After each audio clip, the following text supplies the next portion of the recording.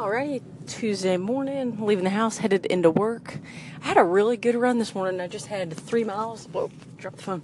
Just had 3 miles on the schedule, and I was glad to get it done. The last 2 Tuesdays, I've taken them as rest days and just slept in. The Tuesday before last was the day after Labor Day. We got in late from out of town the night before. And then last Tuesday, I just didn't feel well. And this morning, I did wake up with a headache, but it was one of those things where I was like, I think I'm going to feel better if I just get out there and get the run done. And sure enough, about 2 steps into my run, my headache went away.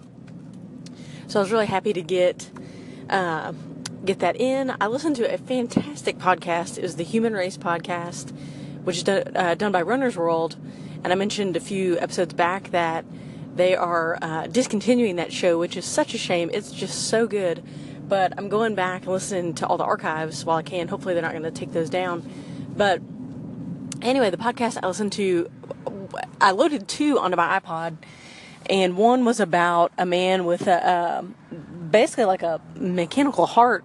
I've just started that one, so I'm not really quite sure about the story. But the other one was about, it started off talking about a 350-foot urinal, which is the world's longest urinal, and how they had that at the New York Marathon. And originally I kind of thought it was going to be a story all around the urinal, and I was kind of gagging thinking about, and I almost changed it to the next podcast. But I'm so glad I listened to it because it was so good. It was about the man behind the urinal, a man named Vic. I can't think of his last name right now, but basically it talked about his involvement with the New York Marathon since 1980. He ran it. I think he ran it in 81, and then in 1982 said that he would help with just sort of the logistics and volunteering, and that he would volunteer and brought his family in to volunteer. And then he proceeded to volunteer and really was instrumental in the growth of the marathon and the growth of all the logistics around the marathon for the next 25 years. And he was a lieutenant in the New York Fire Department, retired in 97, ended up going back after September 11th to help out with his fire station. They had 5 people killed, and he just knew so many people who had been killed by that, and so he went in and helped, and then eventually developed sinus cancer from the exposure of all the debris. So really the whole episode was just kind of a look at his life and his involvement with the New York Marathon and the Boston Marathon and his impact there. And I love stories like that, especially stories of people working behind the scenes, helping make, these huge events with 40,000 plus people happen. And it just talked about his passion for making sure everyone had a great experience, and his focus on the little things, making sure the coffee was hot, that there was enough places for people to pee, and that's what led to the 350-foot urinal and all that kind of stuff. So it's just really interesting. I really would like to get at some point into helping with races. I've volunteered with races before, and now I'm kind of focused on running in them, but at some point I really would like to volunteer more. I really would love to start a race. I think I would be a race director. I'm a good race director, possibly. I don't know. I'm a very type A type person, and I really like kind of organizing big tasks, big events like that.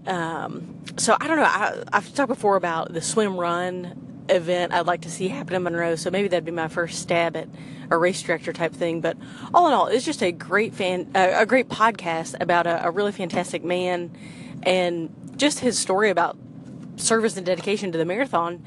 And I don't know, I was just really inspired by it, and it made the run go by so fast.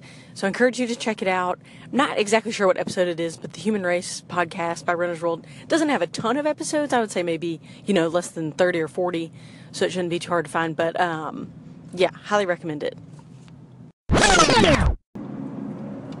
Meredith here. It's about 12:05 on Tuesday afternoon, headed home for lunch. Last night for dinner, I was planning to have more pizza, but I was just kind of pizzaed out after 2 meals in a row. So I had some black bean nachos, and I might make that again for lunch, or the pizza. Got a couple different options. But anyways, headed home, and that podcast I listened to this morning about the New York Marathon just made me think about our trip to New York. Let's see, that was probably in 2000.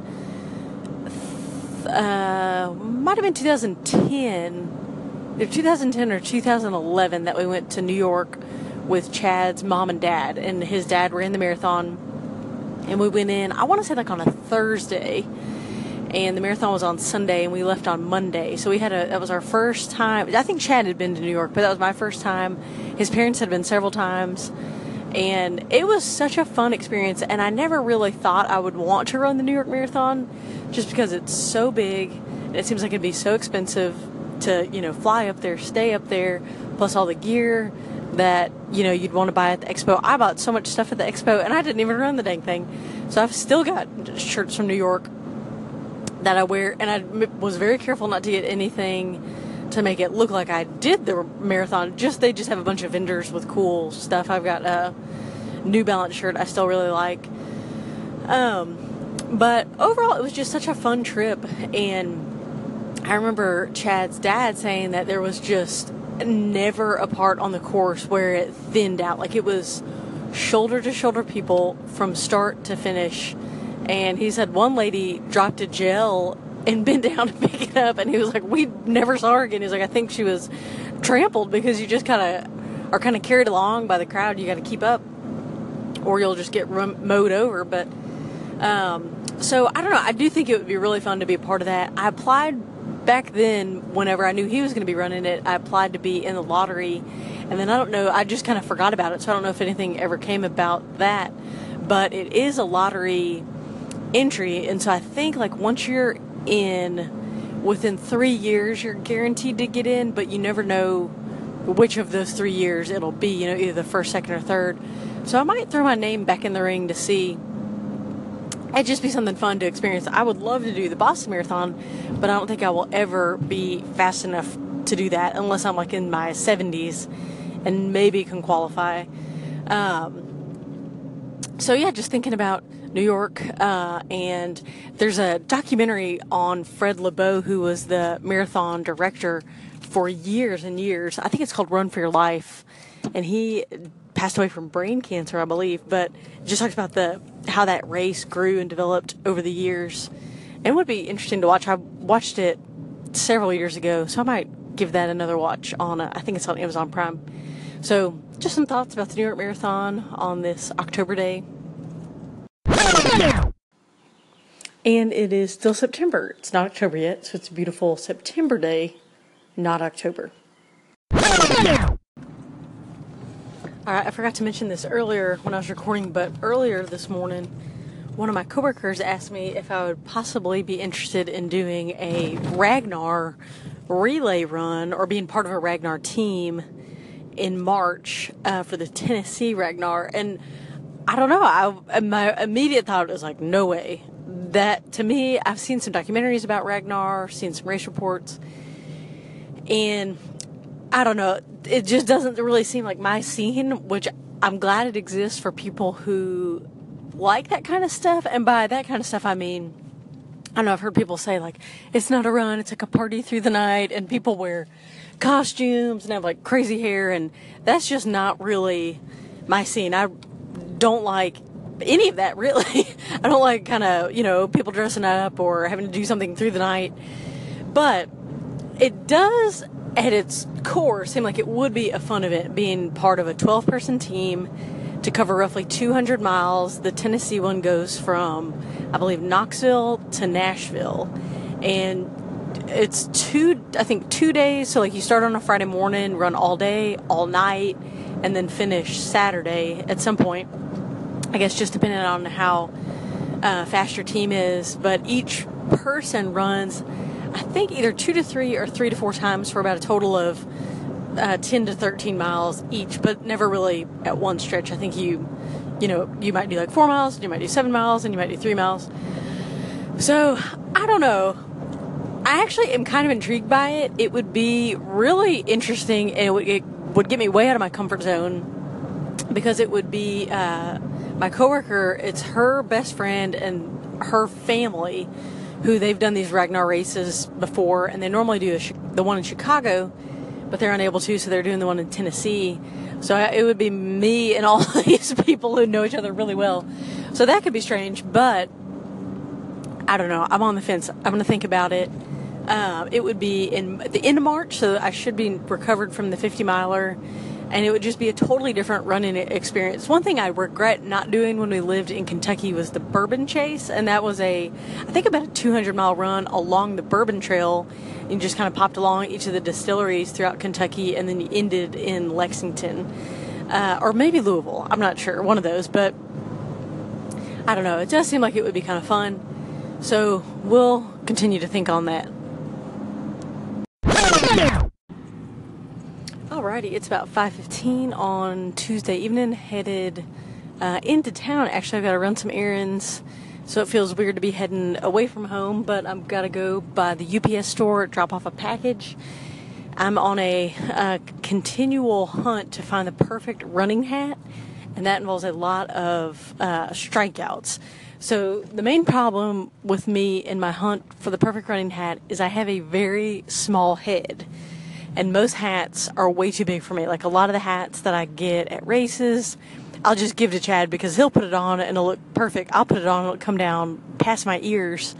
So I know my sister Megan, who hopefully is listening to this, may have I think she has the same problem. We have similar size heads. But hats normally look a little better on her than they do on me. But I always run in a hat, work out in a hat, because my hair, it just sweats and it gets all over the place, and it's my hair's pretty fine. And so even if I pull it back, it's not going to stay, and it's just going to drive me crazy. So I always wear a hat, and I've got 3 right now that are perfect, but I don't know, I'm not satisfied with that. I'm always trying to find one better. So I've got 2 of them are from races that I've done. One was from the Marquee race. It was a triathlon in Lexington that I did. It's a head sweats hat, and then the other one I have is a ASICS head sweats hat from the Flying Pig Marathon, and I love that hat. It's gray and it just goes with everything. And Megan and I actually did that race together, and this past summer she gave me hers, so mine is starting to get beat up and worn, but now I've got a backup, so that's exciting. And then I've got the Marquee hat, which is white, and then this summer when I was doing the River Cities Triathlon, I picked up a white Sports Spectrum hat. But I don't know, I just feel like I need one more perfect hat, maybe at a trail running hat. So I've tried a couple different ones, tried a Patagonia one from Backcountry, and that's actually what I'm going to take to the UPS store right now to return.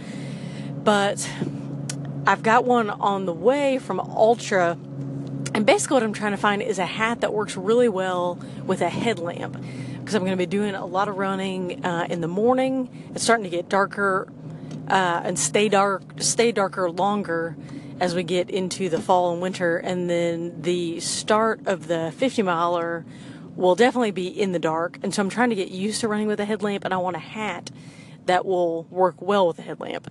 And so I don't know, now I've got an Ultra race hat on the way, and it's kind of like a cross between a race hat and a cycling cap with the real short bill.